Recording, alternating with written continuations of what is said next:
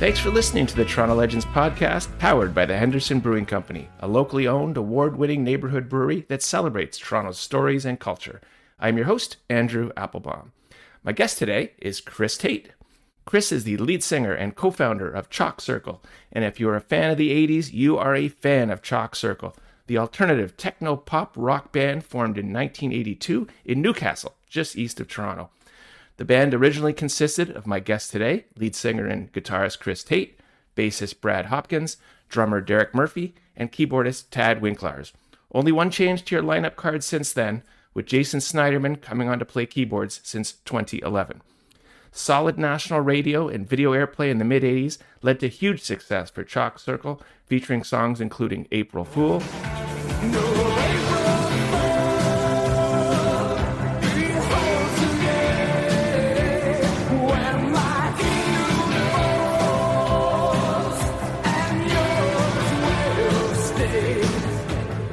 This Morning,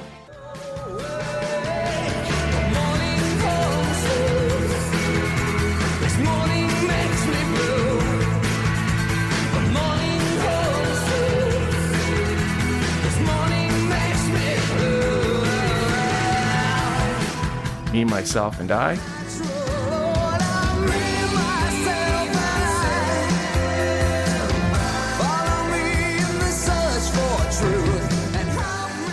and the T-Rex classic 20th Century Boy.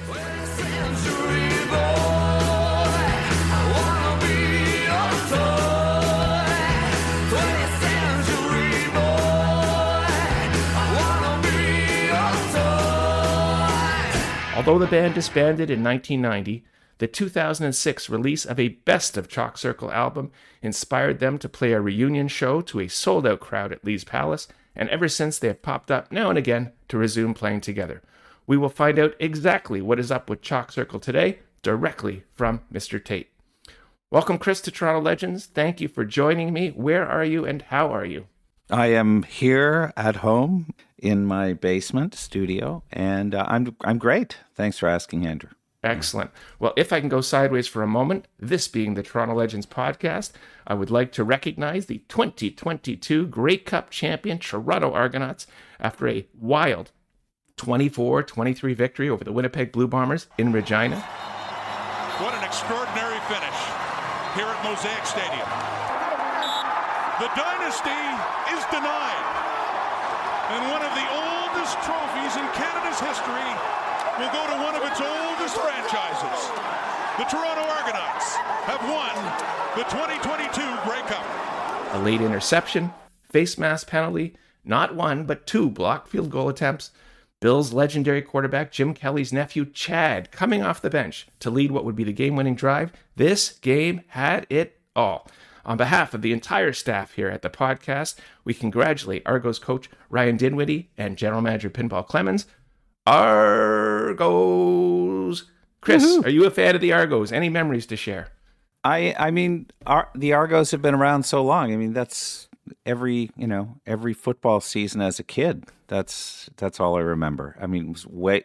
I mean, we didn't play football when we were kids, except for touch football, sort of after school and stuff. But it was all soccer and hockey. But but football was on television. Absolutely, Grey Cup every year. I think the young people today wouldn't even believe you and I when we say that I used to go to games at Exhibition Stadium, and there were more people at those games than at Leaf games, or the Raptors, of course, didn't exist. It was the big game. Absolutely, yeah. It was football and hockey. That was it. Yeah, no TFC, no Raptors, nothing else. Yeah. Let's start with current day Chris Tait and Chalk Circle. What is your status, and what is the band's status? Oh, status. Happy, living life. Grateful for family. The band status, we're doing well. We were actually supposed to play 3 shows with The Box. Really looking forward to it. Our friends, the band The Box from Montreal, and had to cancel recently, unfortunately. But we're looking forward to playing next year and hoping to get out quite a bit, doing a lot of live shows next year. Oh, great! Yeah. Well, we're going to go all the way back. Get the Chris Tait story. Where were you born? And please describe your upbringing. Born in lovely Barrie, Ontario. Raised in Newcastle, Ontario, which is probably from about the age of 2. My parents moved there. And Newcastle's small town, about an hour east of Toronto. I mean, play road hockey every night until the lights come on. Get on your bike and leave and summer breaks and ride down to Waltona Park and go swimming all day. I mean, it was pretty idyllic, lots of friends. Do you have siblings, and what did your parents do? 2 brothers. I still have 2 brothers. And mom was a nurse. Dad worked primarily in the trucking business. He drove truck for quite a while, and he was a dispatcher for a trucking company. It was probably his longest gig. Yeah.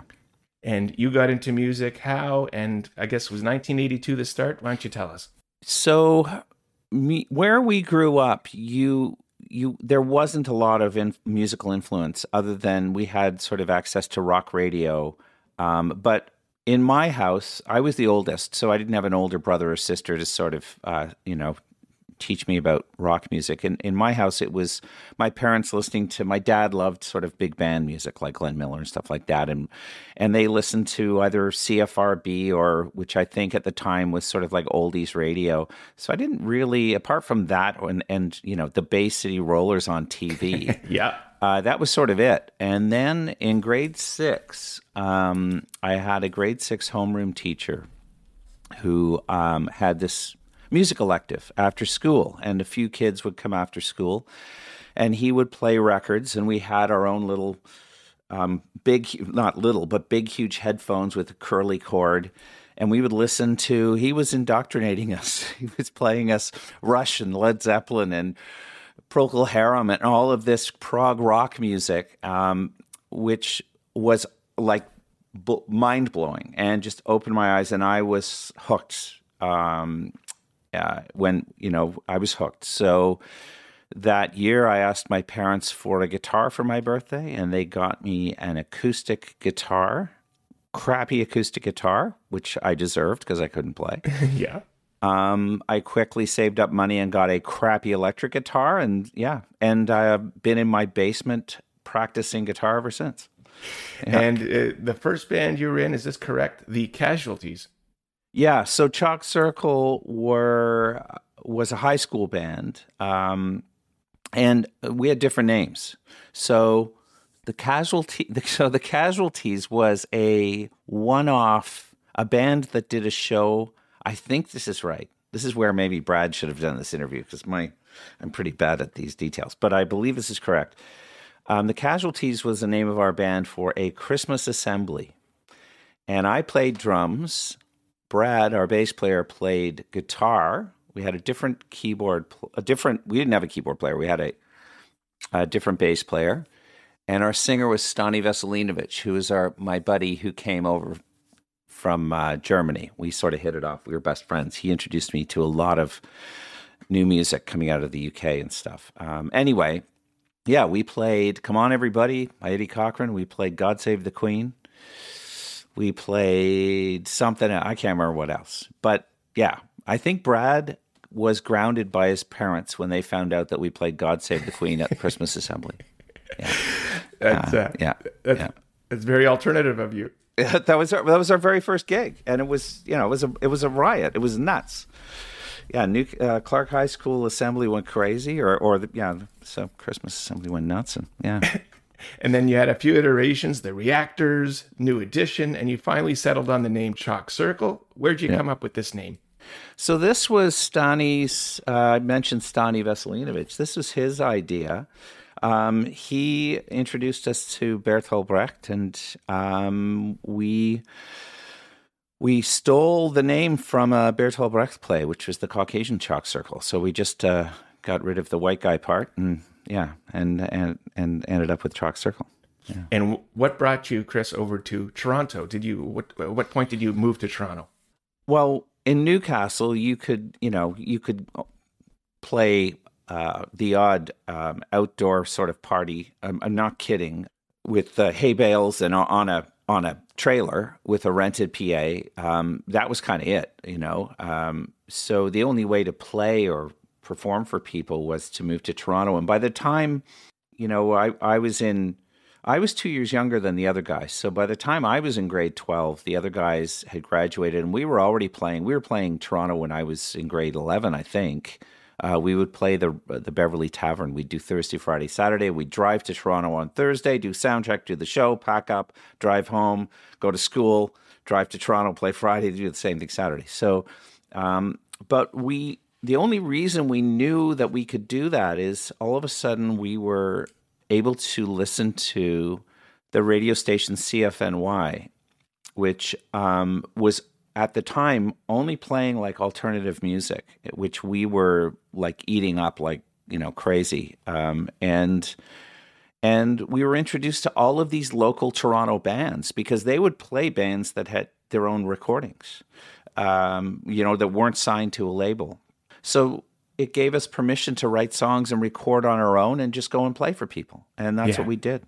Yeah. And this all, I guess, started off with you independently recording 2 demo singles on a cassette. Yes, a cassette.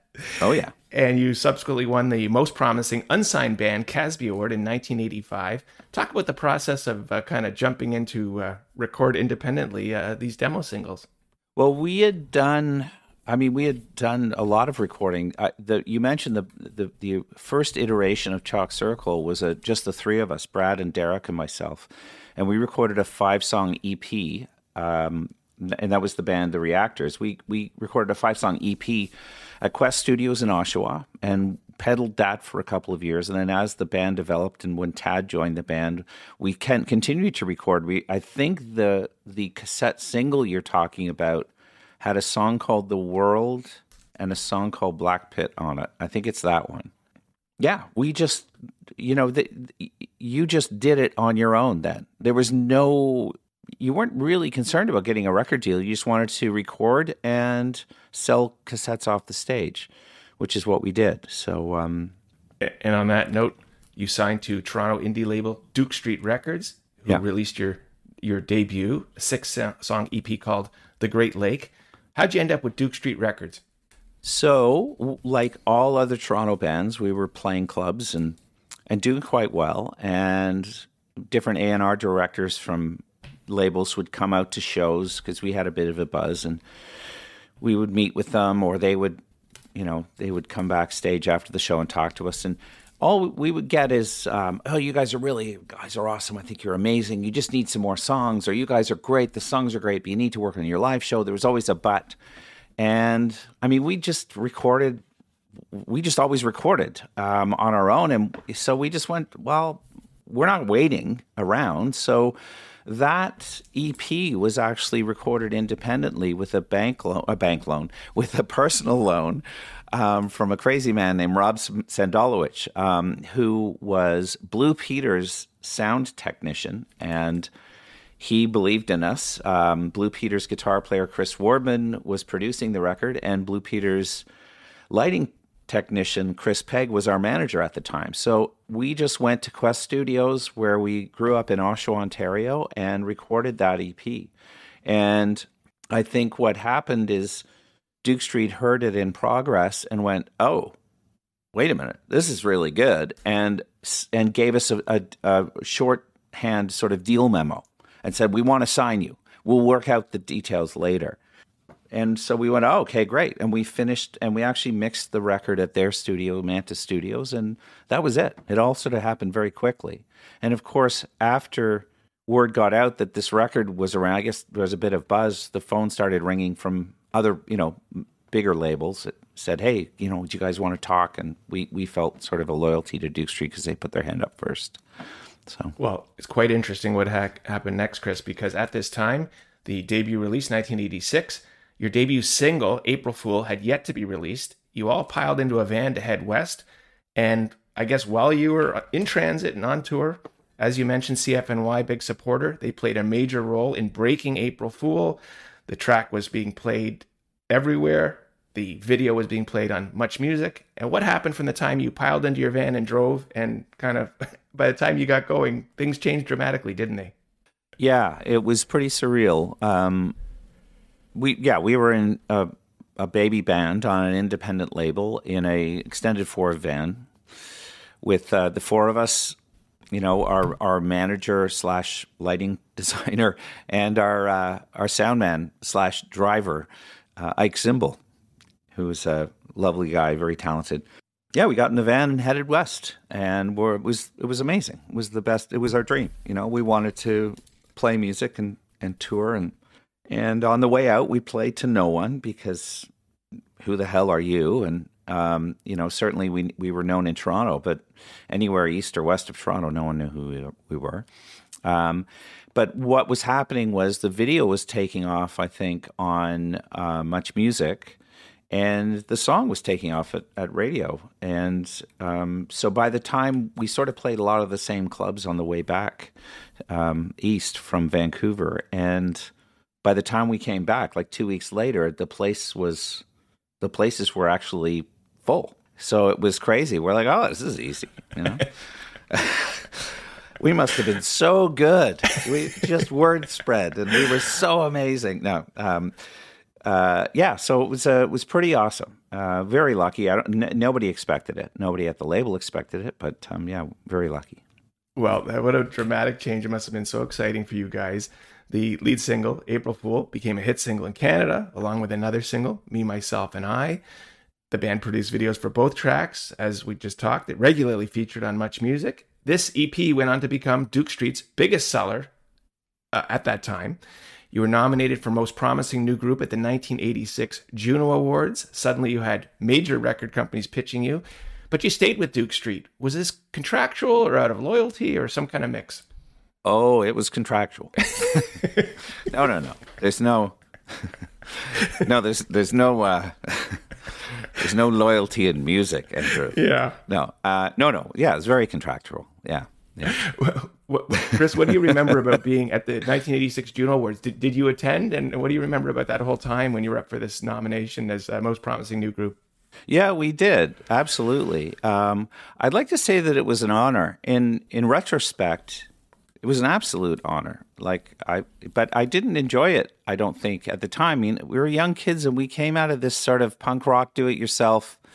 We're all friends with all the bands in Toronto who apparently we're competing with. So it just seemed like an absurd thing, these award shows, which of course, I mean, even CFNY had their own award show before the Junos called the Unos. And then I think it turned out it became the Casbys.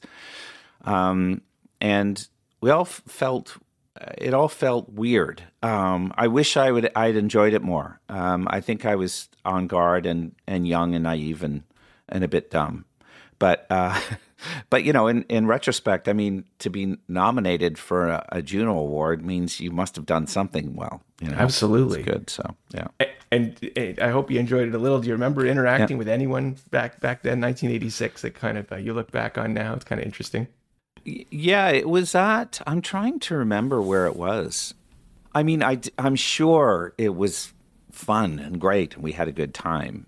It was just a bit uncomfortable. But yeah, it's sort of a strange thing. You're there, and everyone you've ever read about or seen on television is just standing there. Every Canadian rock star. So it was pretty overwhelming, I think. Yeah. Now, you released subsequently 2 more albums on Duke Street, The Mending Wall, As the Crow Flies. But is it accurate to say that in the end, it was the contract that led to the band's demise? Well, yes and no.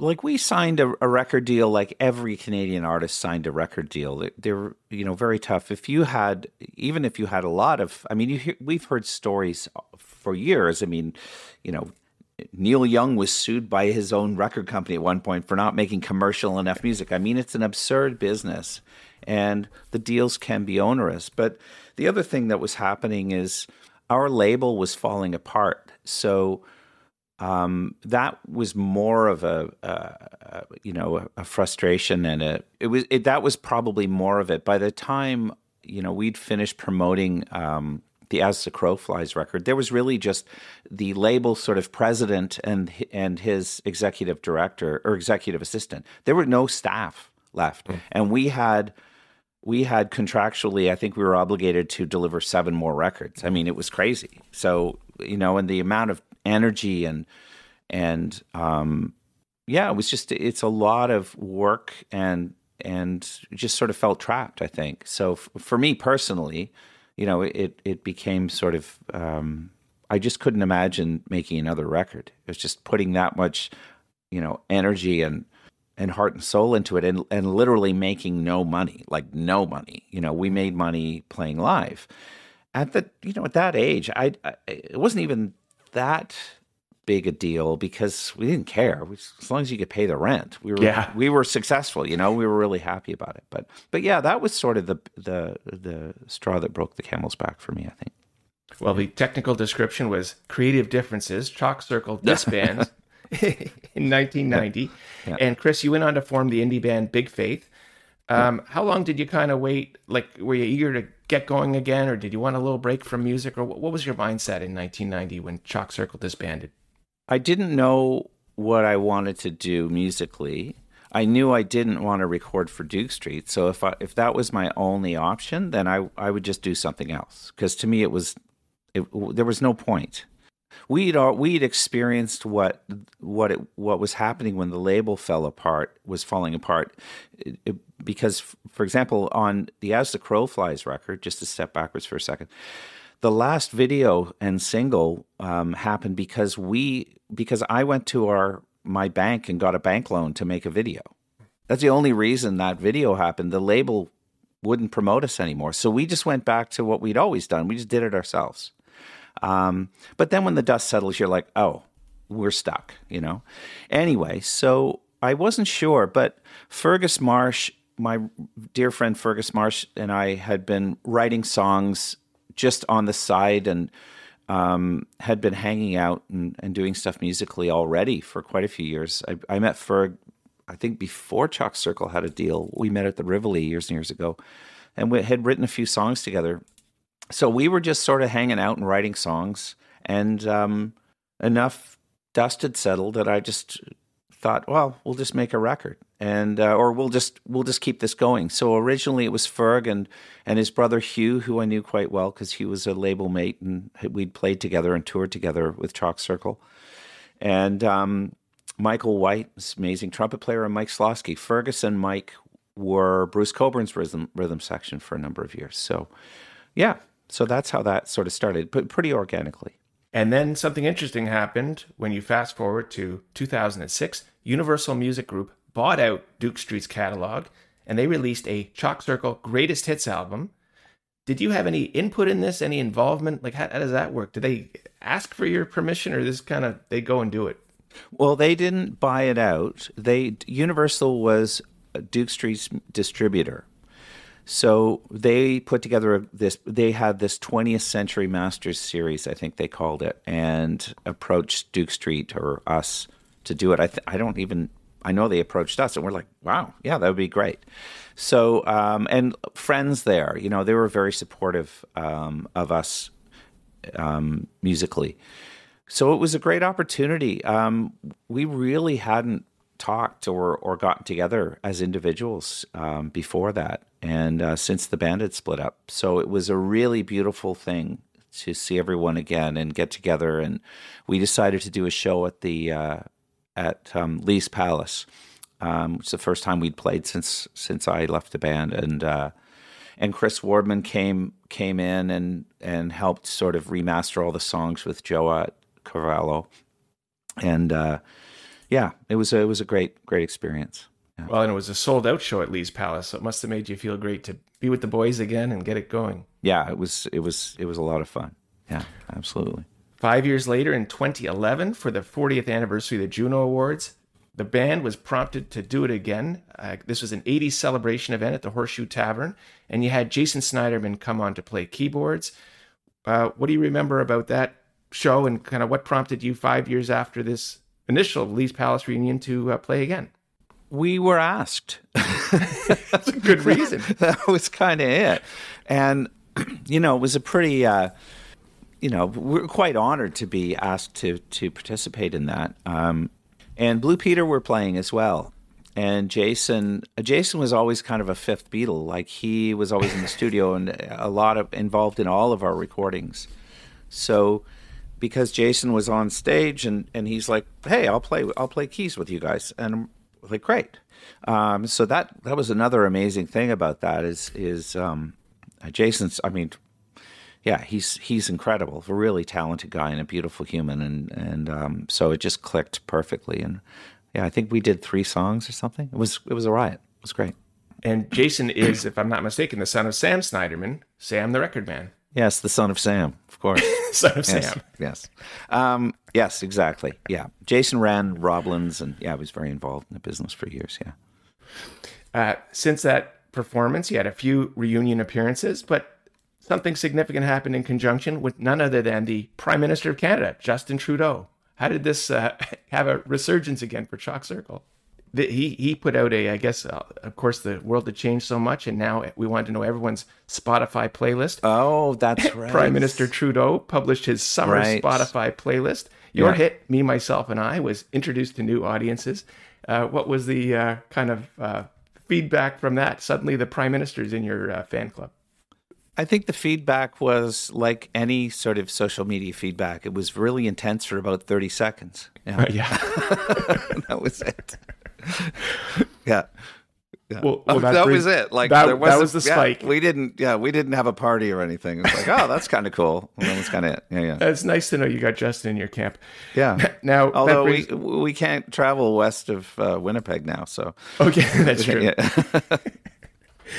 Now, we talked a little about the status of Chalk Circle today. Are you creating new music? And if so, how do you mix your set list classics with new material, or do you prefer to play the classics? You know what? We haven't written or recorded anything new. Although, personally, for the first time in forever, I would love to write some music and do some recording. I'm hoping that's something we can do in for 2023. It just hasn't been in the cards. Everyone, we all have very busy lives, and so playing the really wonderful thing about playing shows with the band over the last few years is it is just so much fun, and it's what it was like when we started. That's why we did it. It was just a riot to play and to perform, and really satisfying musically to play those songs again and to know that you can play those songs again. But yeah, it would be great to see what happens and try recording. I don't know what we'll come up with. If it's something that we think is really, really great, then we'll do it. But I don't think we want to do anything that's not really great, that we don't think is really great. It's like, it's been a long time for us. I've always written and recorded on my own, and the other guys have been busy. And Jason has a really amazing project that he's been doing the last few years, a solo project. But yeah, we'll see. We have some shows booked. Maybe one of those shows will be debuting a couple of new songs. So, well, that would be great.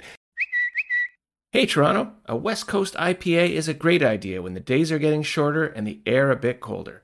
Take in the aromas of brown sugar and savor the blend of pine, citrus, and earthy cereal in Henderson Brewing's Escape Art West Coast IPA.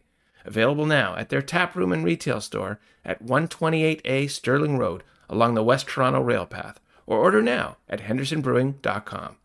Henderson Brewing and the Toronto Legends Podcast, a great local partnership. I wonder, Chris, if you're comfortable riding the 80s nostalgia wave. I guess, are you open to touring under a banner of, hits of the 80s as opposed to a Chalk Circle show? How do you feel about that? Because you're so closely associated with a very specific period of Canadian music. Yeah, I don't know. I guess it really, for us, there are simple criteria to doing a show. Will we lose money? No? Okay, good.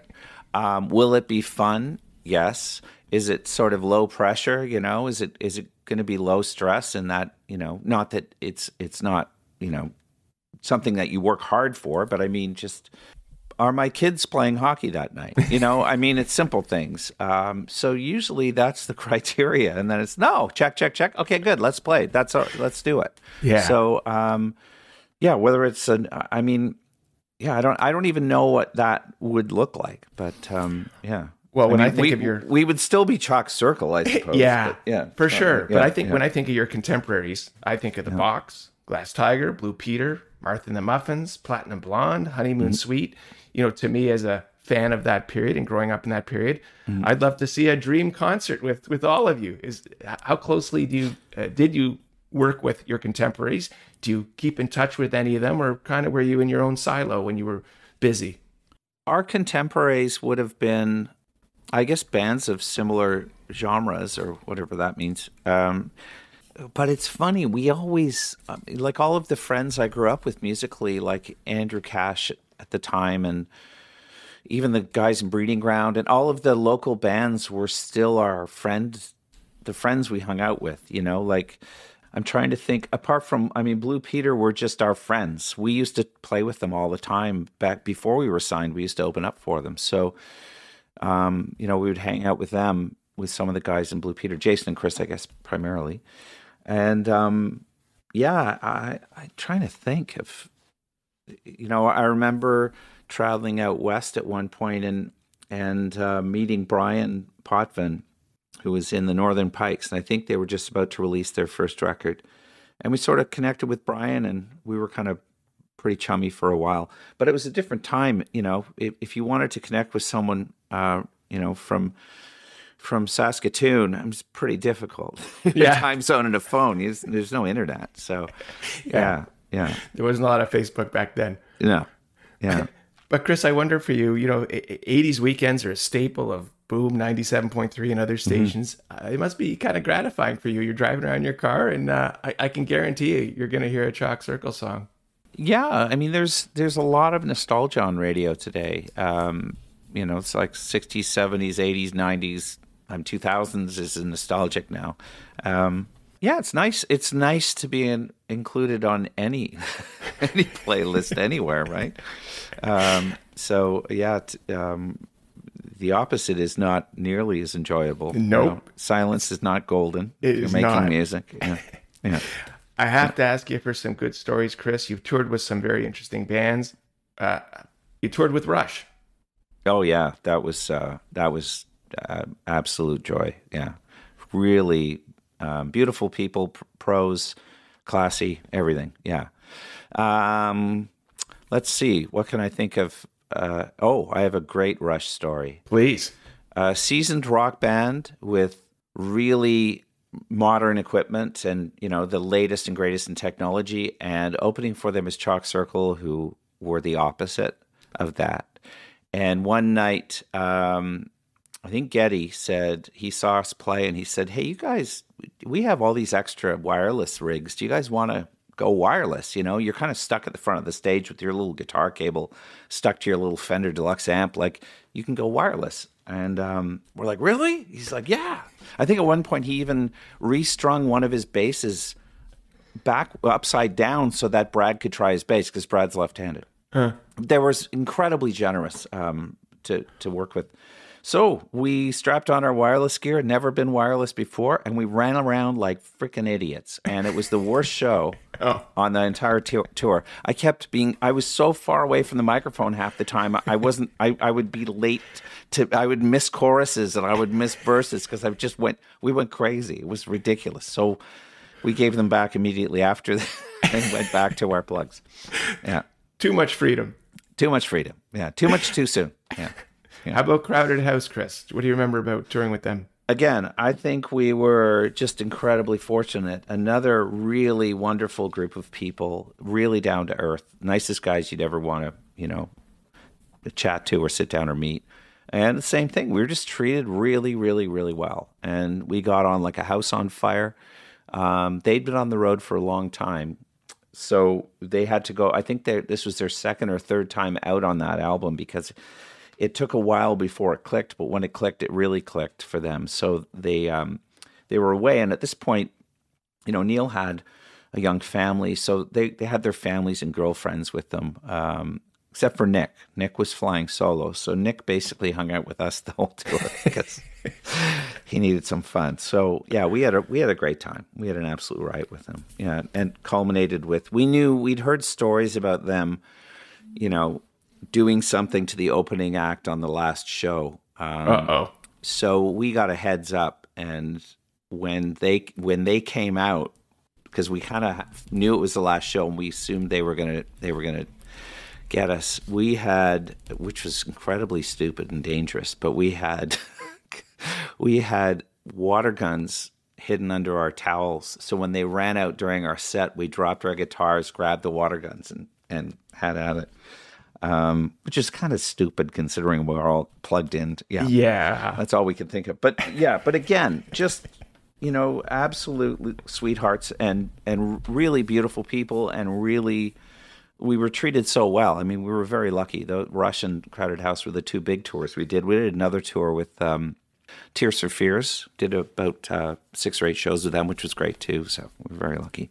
Yeah. And I did want to ask you about Tears for Fears. How did you enjoy that experience? It was great. It was a little weird that the two principals in Tears for Fears, I think at the time, were not getting along, or I think it was, so it was a little strange. We never met them, but the rest of the band, like they would sort of show up for sound check from different sides of the stage, and then they would leave. And so we never met them. So I'm sure they're great guys. I'm a huge fan. My favorite album, I think, of this year, one of my top 10 absolutely, is the latest Tears for Fears record. Yeah. It's absolutely, I think it's the best thing they've ever done. It's incredible. Their vocal performances are great, and the songs are fantastic. Anyway, but the band were beautiful. They're musicians. They're great guys. Yeah. And oh gosh, I can't think of the singer they had. This singer, and she played piano as well. Great American. I can't remember her name. She was a riot too. She was really, really great. So yeah, I mean, we're touring around, playing music for people, and they're clapping. I mean, how bad could it be, right? Pretty good life. Yeah, it's pretty awesome. Pretty good life. Yeah. Chris, who is Chalk Circle's biggest celebrity fan? Oh, I have no idea. Has anyone come up to you? I guess Justin Trudeau. Yeah, I think so. Yeah, he probably I don't know. Qualifies. Yeah. No, I have no idea. No idea. Yeah. With of course, with the internet and social media, your music can go all around the globe. Is there any strange setting or geography or a weird airport where you did not expect this to happen and you got recognized? No, not really. I had a funny moment after we split up where I thought someone was recognizing me, but they thought I was in Madonna's band, and when I told them I wasn't, they went, "Oh," and walked away. In Montreal. Anyway, that's here, neither here nor there. No, I can't think of anything. Sort of, I wasn't out and about a lot. The most unique place we played, it's different, but was we played in East Berlin. We were there for about 10 days and played a music festival there. That was the most. Yeah, that if you had said you're going to be playing inside the Iron Curtain at some point, I would have, that was tantamount to saying you're going to be touring with Rush at some point, So, and you did them both. Yeah. How'd you end up playing in East Berlin? Our German record label, Plana Records, was basically a communist record label, socialist, let's say. Bruce Cockburn was signed to them. They had a lot of very left-leaning artists. So they had connections to, the festival was put on by the official youth communist party in Eastern Germany at the time, but artists like Billy Bragg and Michelle Schacht and, very left-leaning artists were invited. And I guess they sort of assumed we were very left-leaning. Our name as well, because Bertolt Brecht, is, he's the godfather of theater and his political, the statements that his plays had made and stuff. I mean, I think the name also sort of helped. Like, oh my gosh, they named their band after our native son. So yeah, so that's how we got there, and it was pretty crazy. It was wild. Well, the timing's pretty amazing because if I'm not mistaken, you played festival shows 1989, and this was 6 months prior to the collapse of the Berlin Wall. Yeah, nobody saw that coming. Yeah, yeah, it was pretty. It was pretty wild. It was kind of your Forrest Gump moment. It was fascinating because it was incredibly locked down, and quite shocking to be a part of. But I mean, not impossible to empathize with the people we met there because, of course, we could leave. And our passports, as it turns out, we basically had diplomatic status. We could go wherever we wanted, where, they couldn't. We could leave. If one of us wanted to go back to West Berlin and go partying one night and come back into East Berlin that night, we could. But they couldn't. It was quite surreal. I want to ask about your label mates at Duke Records, Nash the Slash and his progressive rock band FM. Did you have any interaction with them? No, never met them. I know Nash. I thought Nash was signed to Ready Records, but FM was signed to Duke Street, eh? Yeah. No, they were a little older than us. Like bands like, I remember hearing bands in high school like Rough Trade and FM, and they were all sort of 5 or 10 years older than us, I guess. They were pretty established when we were started trying to figure out how to play guitar. But Jane Siberry, got to work with her a little bit. Art Bergman, which was, I remember seeing Art in Vancouver just before he was signed to Duke Street. And Neo A4 guys we knew quite well. Yeah, they were sort of more of our... Scott Merritt was another one. Yeah, great. That was one of the reasons we were really excited to sign with Duke Street at the time. Is their roster was just incredible. Like some really fantastic musicians and artists. Yeah. One of the questions I got, Chris, when listeners heard you'd be coming on, is they did want to ask about your original keyboardist, Tad Winklars, and what's his status, if you know. And before being kind of replaced, Jason Snyderman came in since. Yeah. Do you know what? I don't know. I don't know how Tad is. I haven't talked to him since 2006. We did that show at Lee's, and it was a great show. And I think Tad wanted the show to be... He wanted the band to get back together. And he's like, this is great. We're back. We're going to make records. And of course, I was a full-time... I had my own company, and I had family, and the other guys had family, and were working. And I'm like, I'm not going to quit my job to start a band, and So I think he was quite. I think that for him was like he really felt that going around and playing shows without creating something new and doing something. He wasn't interested in it. And I completely respect that. I completely respect that. So for us, it's been, it hasn't been about creating new music like we were talking earlier. It's been about, rediscovering ourselves as a band and performing and playing the music that we recorded years ago. That hopefully that will, like I said, we'll have some newer music soon, or, and maybe record depending on whether or not it sucks. I'm sure it will not. But yeah, I hope he's doing well. But I haven't unfortunately talked to him. So I got two. I guess these are two different questions, Chris. But how has social media and music streaming affected Chalk Circle's music today? Well, it hasn't really. I mean, music streaming is what it is. You know, lots of people can hear your music wherever they are in the world, and I'm not aware. I'm sure there are places in the world that have heard our music that didn't before, because back in the day, if we never had an album released in the States, for example. We've never been released in the States, but now someone from the U.S. can listen to our music if they want. Mm-hmm. But it doesn't change anything. Like, you can't make any money selling records, which is what streaming is. It's sales. But as an artist, you never could make money selling records unless you were in that 0.5% that, had multi-platinum sales. We had, two of our albums, even our third one, I think, through attrition at some point, we did the math, went gold in Canada, right? Which you'd think would mean, something. But we never made a penny on record sales. All of our money was made performing live. And more recently, we've made a bit of money licensing some of our music to television shows and stuff. So it hasn't really affected us. I mean, the only thing with social media for us is if we have a show, we can tell thousands of people about it immediately.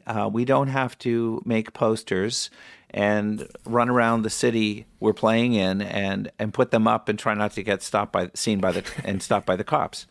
So that's an advantage. Certainly it is. Yeah. And Chris, what do you do today? Do you have an outside job, as they would call it? Well, I was, up until recently, a partner at an audio production company, music company called Pirate Toronto. I left. I'm still working freelance and still working, and I love working, so I'm going to continue to do that. But I left Pirate in January, which has been great. And I'm still making music. I have a label and publishing company that I've always had called Park Music, and been working with an artist called Transstar. And I've been mixing Transstar's music and releasing singles. And we're hoping to release her second EP in January. And still making music, still hoping to play, we tried to play a bunch of shows, as I was mentioning, with the box, but unfortunately my back thought otherwise. But I'm healthy again, so yeah. And do you want to give us an update on your other bandmates, Brad and Derek? They're doing great. They're living and working and the same. I think at this point in our lives, we want to be healthy and happy, and we want our families to be healthy and our families to be happy, and we want to be surrounded by family and friends. And so, I think we're all blessed in that regard. So that's fantastic. That's what we all want. Absolutely. Yeah. Now, Chris, you've been great with your time. As we wrap up, I do want to ask what's going on. What's next? Do you actually have rescheduled shows for Chalk Circle, or what do you see coming in 2023? We're doing a show in, see if I can tell you exactly. I know we have a couple of shows on the books right now in March. Yeah, we're playing a show in March, which is sort of an acoustic, intimate show. And then we're playing another show later on, which is, you were talking about this sort of 80s review. Mm-hmm. I don't think it's been announced yet. I think it's being announced the first week of December, but it's a 3-day festival. It's incredible. Human is promoting it and asked us to participate, and we're really, really happy that we're doing the show. I can't really tell you more than that. Hey, we will eagerly wait for this breaking news follow-up. But unless this is being broadcast after December. Yeah, it's going to be broadcast tomorrow. So, oh my gosh. Okay, yeah, but we'll keep it on the down low. Yeah, and then hopefully, we would love to play a lot next year. I mean, we're less, we're sort of a laissez-faire rock band. Like, none of us are. We don't have a manager. We don't have like an agent. We just sort of like ask around. Hey, do you need 45-minute opening set or somewhere? So. We're hoping to play. We're hoping to be a bit more ambitious next year and do more shows. So, yeah. Well, that's a great description. A laissez-faire rock band. That's great. Yeah. Chris, as we wrap up, where can we best follow you and Chalk Circle? Best place to follow Chalk Circle, I guess, is on Instagram and probably Facebook. We also have chalkcircle.ca, which may be a bit more active because we're hoping to update that. It's usually if you get to chalkcircle.ca, probably click on the Facebook link if you want actual information that's more recent than 10 years ago. Yeah. Excellent. Well, we look forward to hearing more, and it sounds like we're going to get to hear you again play Chalk Circle in 2023. So I wish you continued success, Chris. Thanks very much, Andrew, and congratulations on the podcast. It's fantastic. Yeah. Thank you. I appreciate that. All right. Take care. And to the listeners, we thank you for listening to this episode of the Toronto Legends podcast, powered by Henderson Brewing Company. And on behalf of Chris Tait, I am Andrew Applebaum, saying mahalo.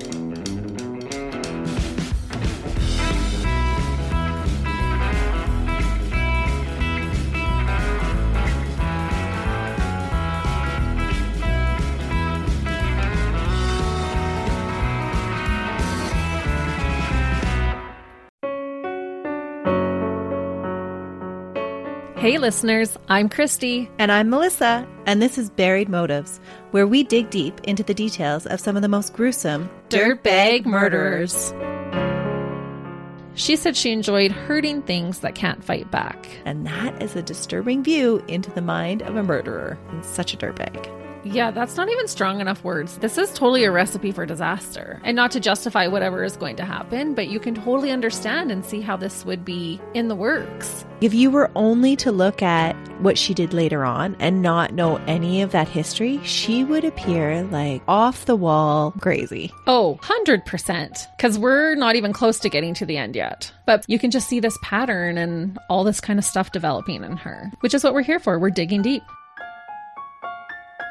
Join us each Thursday as we unearth the dirtbags that live among us and the motives buried there. Hope you join us as we exhume the truth.